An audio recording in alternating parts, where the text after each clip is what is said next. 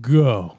Never one to rest on their laurels, Disney loves pandering to their customers, especially when it comes to making sequels for their most beloved classic movies. So set your course for the second star on the right, again, as we return to Neverland.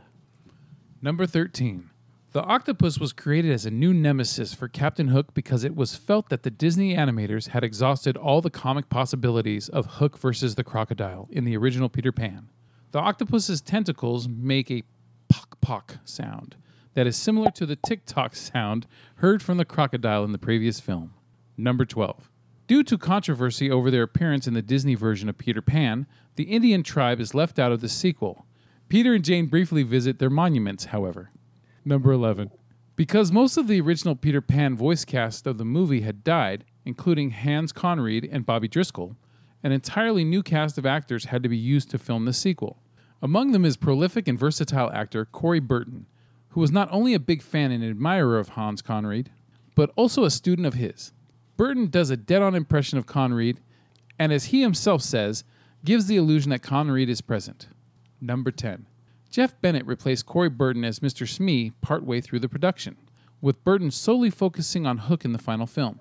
Bennett would then remain the consistent voice of Mr. Smee and take on the roles of the other characters who had been originally voiced by the late Bill Thompson in the years to come. Number 9.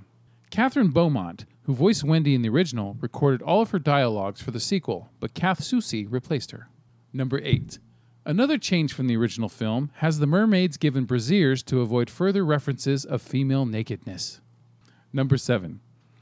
Originally planned as a direct-to-video release, Disney Movie Tunes / Disney Video Premiere developed the project and then assigned the work for Peter and Jane to Disney Animation Canada. Number 6. For the role of Cubby, Spencer Breslin was nominated for a 2003 Young Artist Award as Best Performance in a Voiceover Role at the 24th Young Artist Awards. Number 5. Hidden Mickey. Seen on a mast flag, Peter and Jane fly by. There I am. Do you see me? Oh, boy. Ha! Number 4.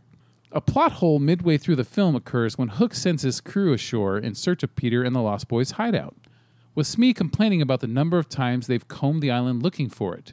But Peter's hideout appears to be the same one Hook learned the location of in the first movie. Number 3.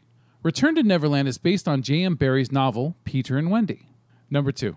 Despite being a critical failure, the film had a profitable worldwide gross of $109 million. Number 1. Walt Disney Animation Studios, the creators of the 1953 film, does not acknowledge this film as canon. And that is the 13 things that you probably didn't give a shit about for Return to Neverland. Thank you for listening. Yeah. We'll have a better one tomorrow.